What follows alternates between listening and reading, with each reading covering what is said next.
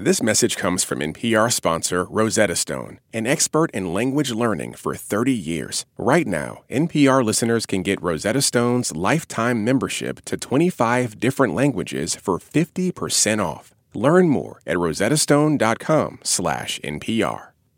A warning, this episode contains discussion of sex.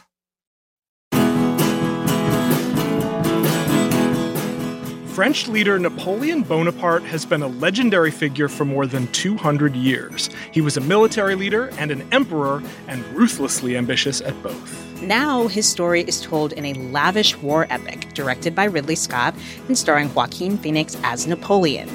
I'm Aisha Harris. And I'm Stephen Thompson. Today we are talking about Napoleon on Pop Culture Happy Hour from NPR. Joining us today is writer and critic Walter Chow. Welcome back, Walter. Hey, thanks so much for having me. It is a pleasure to have you. So, Napoleon begins in 1793 as French citizens gather to witness the beheading of Queen Marie Antoinette. The French Revolution is well underway, and Napoleon Bonaparte is watching in the crowd. Napoleon is played by Joaquin Phoenix. From there, we see Napoleon's rise to power as he presides over many epic military battles, stages a coup to seize control over the French government, becomes France's emperor, presides over many more epic military battles, gets exiled, returns, and gets exiled again.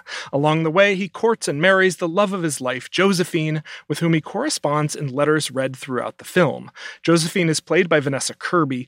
Their relationship is troubled throughout as they struggle to conceive an heir, and they carry on a number of affairs, some of which become public. But the big story of Napoleon is one of hubris, in war and in empire building, and of one man's pursuit of conquest at all costs. Napoleon was directed by Ridley Scott, who also worked with Joaquin Phoenix on Gladiator. The film is in theaters tomorrow.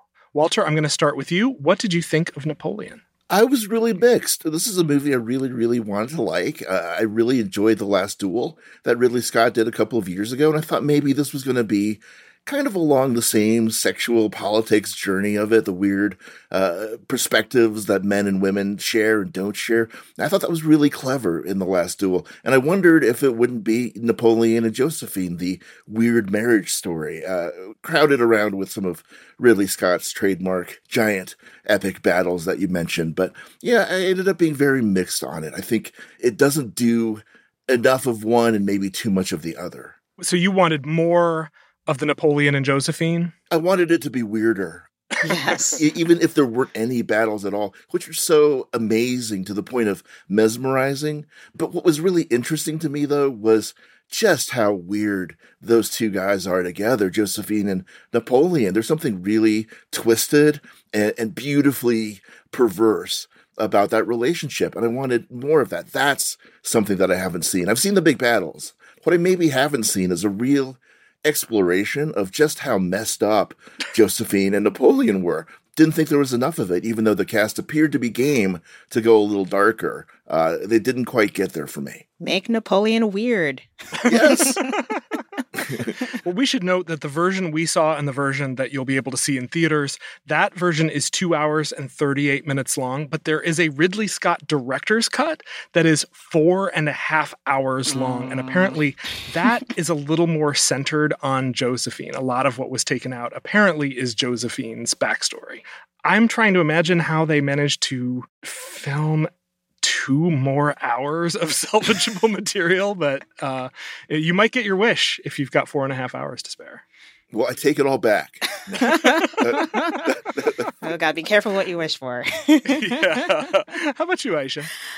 So about 5 minutes before the lights dimmed and this movie came on, I realized, oh man, I have not thought about Napoleon since high school. So this is going to be fun. It's like, I'm going to have to try and remember who various figures are. And granted, the movie does help you a little bit with captions underneath to tell you who is who.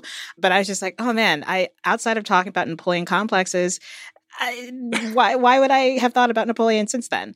So I went into this as someone who doesn't really care for period dramas and also is not really a war person. But I came out of it realizing, first of all, this movie is way more lighthearted than I anticipated, which is weird to say about an epic where some thousands of characters die in bloody battle. But Napoleon is, I mean, he may not be weird enough for Walter, and I don't know if the movie as a whole was weird enough for me, but Napoleon is kind of weird. I mean, Joaquin is playing him as this smug dude who's also kind of awkward and very unself-aware. He has some very petulant lines here and there. At one point, he tells a commander, "You think you're so great because you have boats." And it's like... Yeah. I deserve this pork chop.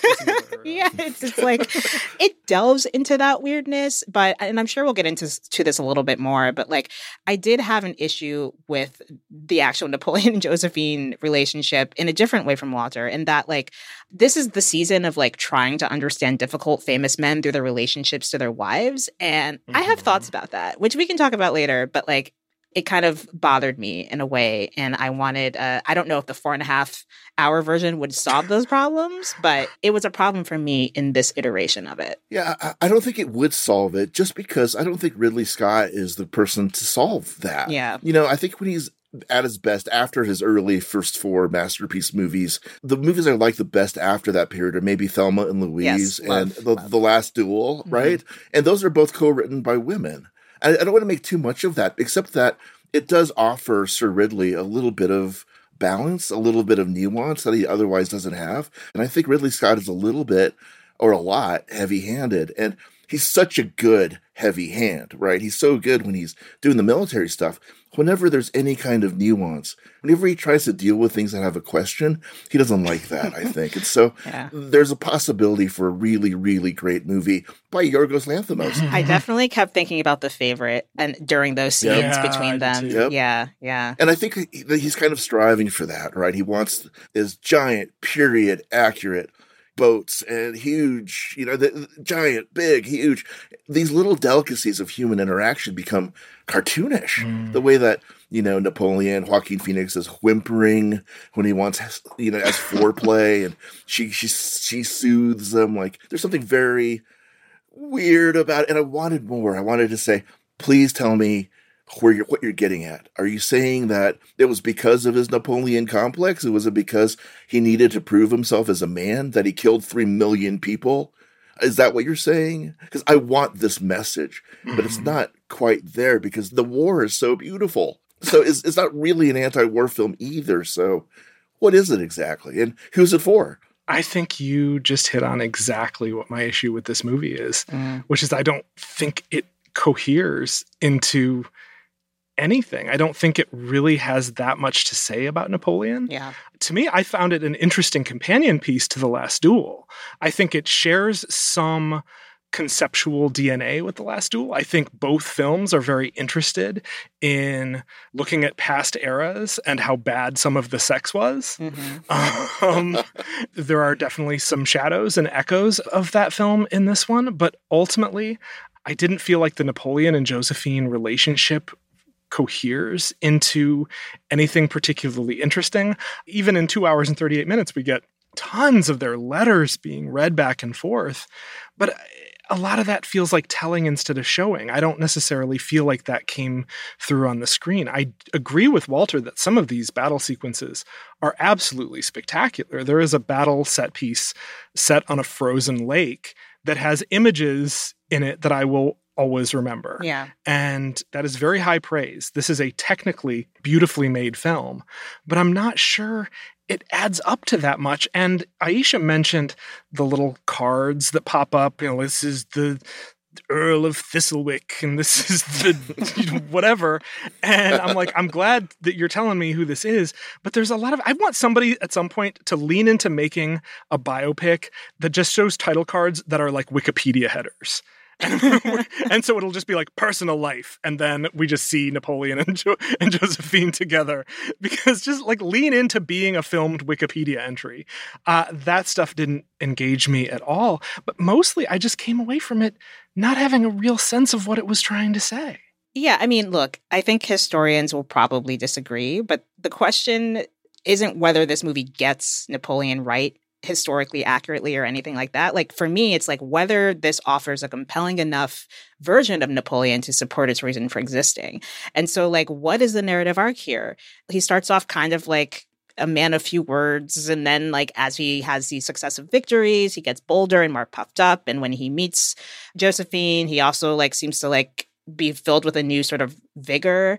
And going back to this relationship between them, what is that relationship trying to achieve? It clearly dives into how some people have said that some of Napoleon's military decisions were made directly because of her, or like out of his relationship with her. Okay, sure, let's blame the women or whatever. Again, when we have these like women, wives, mistresses, whatever, of these famous men who, you know, when you have that kind of character, it flattens them into purely romantic objects. Or in the case of Napoleon, this like romantic obsession first and foremost. You know, I went and looked at her Wikipedia page afterwards and I was like, oh, she liked to collect art. She did all these other things. And I'm like, I got none of that from this. It's just like, she shows up, she says a little thing about how her husband was executed, she has a kid, and then that kid disappears. I don't know what happened to that kid. What happened to her kids? Yeah. And then the rest of the story becomes her trying to bear him a child and not being able to. And like, for all that Vanessa Kirby is trying to do here, it just like never rises above that sort of very specific trope of the woman in the male-centered war movie. Walter, like, what would make it weirder for you? Or like more interesting, that relationship? Oh man, I think we talked about like what the NPR censors would allow through. I don't think I could tell you. Well, just more kink, I guess. You remember the way that she courts him? It's fascinatingly weird. They're just sitting like next to each other, and she just sort of pulls up her bloomers and says, once you see it, you'll never forget it. And boy, does that bear out. And the very next scene, exactly. And the very next scene, they're getting married, and then he's going off and killing, you know, he's conquering Egypt. And it's like, put it all together for me. Don't just kind of leave these tantalizing crumbs. I don't like to be lectured to, but I also don't like it when there's just like these beginnings of ideas that are never really brought to a mature fruition. If we had a hot 90 minutes of just Napoleon and Josephine, right? And at the very end of their very strange dysfunctional relationship, you get the same end title that tells you how many people Napoleon killed. So at the end of it, you're like, this weirdo, this guy. There's also the sense that it's almost a comedy, right? It's the best Hat movie in decades. That Hat does a lot of work in this film. Does work. It's another character. It's the best supporting actor in this movie. You know, it gets in the way when he's trying to kiss people. He takes it off and tries to put it on others. It doesn't quite fit right. It kind of hits you over the head. As it were. It's kind of his, like, rosebud, right? You know what's interesting to me is it feels like you saw the movie Elvis, and what you wanted was the movie Priscilla. Yes. You know how like Priscilla doesn't have any Elvis music in it, and you basically want the movie Josephine. I do. I confess it. Apparently there have been a lot of books written about Josephine, so I mean it could happen. Or maybe it hasn't. Again, this isn't my genre, but Well, I guess I did want to ask about that. To kind of wrap up this discussion, I wanted to ask about, there have been projects built around Napoleon. They have largely been boondoggles. Stanley Kubrick famously tried to get one off the ground and couldn't. What is it about Napoleon's story that is so hard to turn into a satisfying movie? I mean, I would say, again, as someone who hasn't thought about Napoleon in a very long time, I think it's a similar problem that's plagued most biopics or most biographical historical movies, anything that's adapting, especially if you're going this far back into history, is that like we have to base this on historical accounts that may or may not be true. Mm-hmm. And you have to try and piece within all of these accounts of who Napoleon was, what he did, and all these historians and historical figures trying to assign meaning to what he did when perhaps there wasn't. Maybe it was just chaos. Like, who knows what was going up in that brain, really? You have to try and also create an actual narrative arc out of this. And you have to decide, do you like this guy or do you not like this guy? Or how do you find a middle ground? And I think it's really easy to fall on either the hero versus villain version. And it's way harder to get the middle ground, like the gray areas. And I think that is part of an issue that I have with most biopics. I don't think it's just unique to Napoleon. I think maybe also just the idea that like, this is a war movie, a war epic. And when you see how much money was put into this on the screen, you can imagine that like a lot of the attempts have failed in part because like that stuff's expensive. Walter's idea would have saved Apple TV Plus about $195 million. Just an intimate bedroom drama would have cost like, maybe a couple million. They could have done that. Yeah, I would only echo everything that Aisha said. I think, I would add the idea that Napoleon's kind of icky. Mm-hmm. Is that true, or is that just a result of British propaganda? I mean, the whole idea of the Napoleon complex was kind of invented by a British caricaturist that just started drawing Napoleon as very short, just to mock him because they were on opposite sides of this battle. So what really is true, we don't really actually know. And I think there's a certain lack of clarity of purpose. Yeah. Because at the end of it, the people that are Neil deGrasse Tysoning this movie are going to Neil deGrasse Tyson it. Of course. The people who are going to it for a romance aren't going to find a romance in a traditional sense, not the kind of romance you would probably want to have anyway. It's none of my business. I don't know your life. I don't know your life. I'm not judging anybody. But I'm just saying that there's not really a point of view. There's not really I don't know who this is for because it's going to make everybody a little bit upset. I agree completely.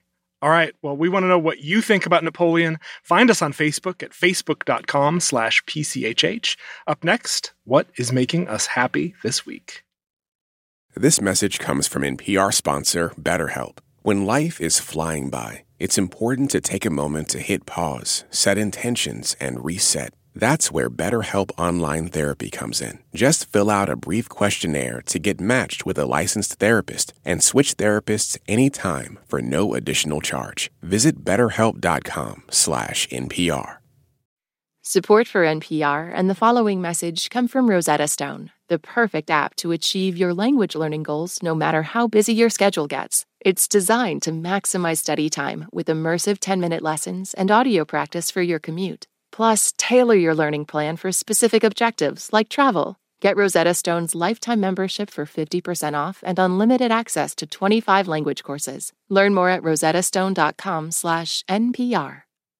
This message comes from NPR sponsor Bell's Brewery. Bell's have been brewing their flagship Two-Hearted IPA with a devotion to craft for nearly 30 years. Their standards for the ingredients that go into the brew are ridiculously high. In fact, when it comes to selecting hops, there's no middle ground. It's either graded an A+ or, well, they're happy to let the other breweries use it. Bell's Two-Hearted IPA. Bell's Brewery, Comstock, Michigan. Please drink responsibly.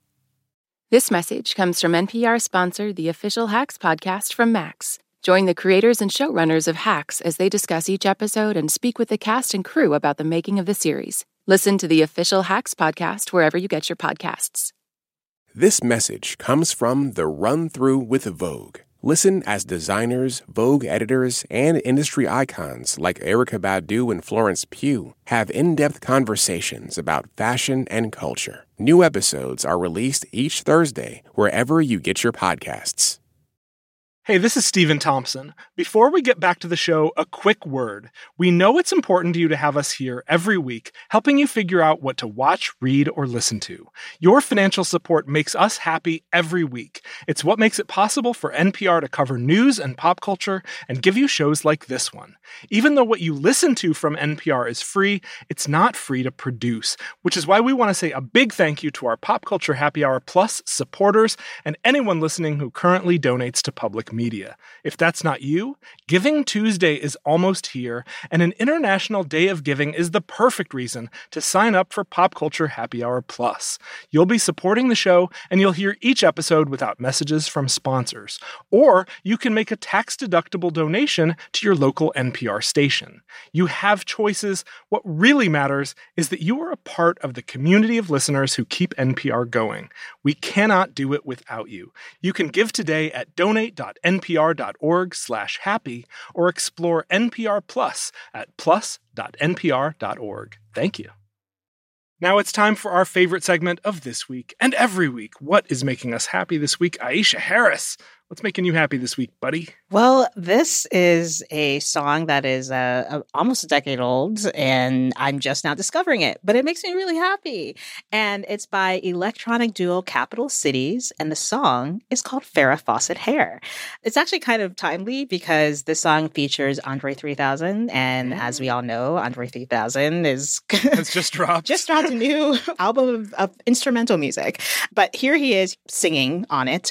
But it's a weird song that's just a list of random good stuff, like with a killer saxophone break and also Andre 3000, as I said. So let's play a little bit of this song. Full-length mirrors and her hair in a bun. Kids with big glasses, they laugh when they run. Girls with old school names like Ruby May. Or how infants with baby breath yawn in your face. I love that. Or how infants with baby breath yawn in your face. Good stuff. They use a different word, but I can't use it on NPR, obviously. It's kind of like If We Didn't Start the Fire was thematically coherent and actually a good song. This is a good song. You can dance to it. You can like rock out to the saxophone break. It's just great. So if you haven't heard it, or if you have, put it on again. It'll make your day. It'll make you just smile because it's just a list of good stuff to a really fun beat. So that's Capital Cities' Farrah Fawcett Hair featuring Andre 3000. Wonderful. Thank you, Aisha Harris. Walter Chow, what's making you happy this week? I mean, Aisha just made me happy by taking a random shot at Billy Joel. But, what's really making me happy, and I think maybe I'm a little bit late to the boat on this, but I really love Blue Eye Samurai on Netflix. I just started watching it. It's an anime series done by a married couple named Michael Green and Amber Nozumi. It's beautiful. It takes on these ideas about mixed race, about immigration. It's set in the Edo period in Japan, where they closed their borders to outsiders, and all the voice actors are racially correct. All the little things that I've grown more and more passionate about in the last several years. This series honors it. It's on Netflix now.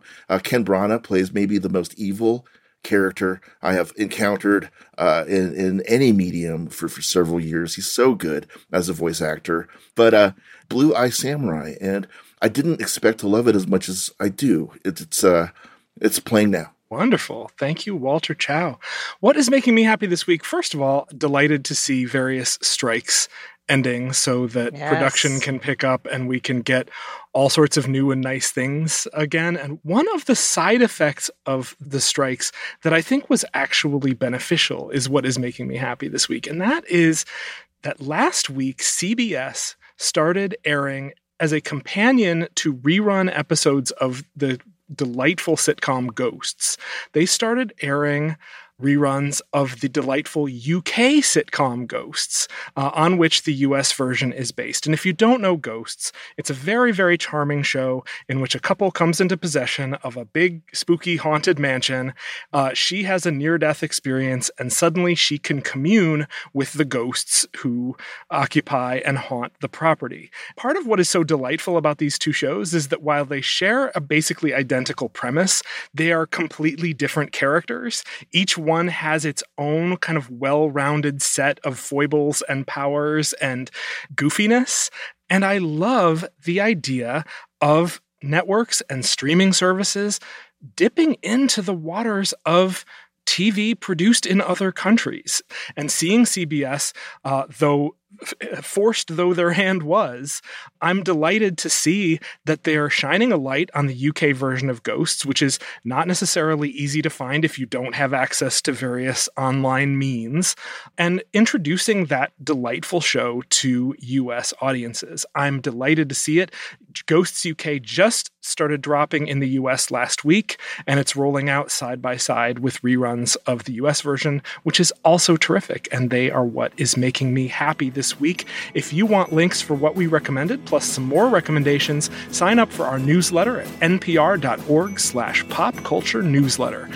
That brings us to the end of our show. Walter Chow, Aisha Harris, thanks so much for being here. Thank you. Such a pleasure. This episode was produced by Ramel Wood and Liz Metzger and edited by Mike Katziff. Our supervising producer is Jessica Reedy, and Hello Come In provides our theme music. Thank you for listening to Pop Culture Happy Hour from NPR. I'm Stephen Thompson, and we will see you all tomorrow. This message comes from NPR sponsor Shopify, the global commerce platform that helps you sell and show up exactly the way you want to. Customize your online store to your style. Sign up for a $1 per month trial period at shopify.com/NPR. This message comes from NPR sponsor Rosetta Stone, an expert in language learning for 30 years. Right now, NPR listeners can get Rosetta Stone's lifetime membership to 25 different languages for 50% off. Learn more at rosettastone.com/NPR. Listen to the Shuffle podcast from IdeaStream Public Media. Shuffle is your backstage pass to Northeast Ohio's independent music scene. The region birthed Devo and the Black Keys, and the area is still home to artists making music in an eclectic mix of genres. I'm your host, Amanda Rabinowitz. Discover independent music. Be inspired by the personal stories. Listen to the Shuffle podcast from the NPR Network and IdeaStream Public Media.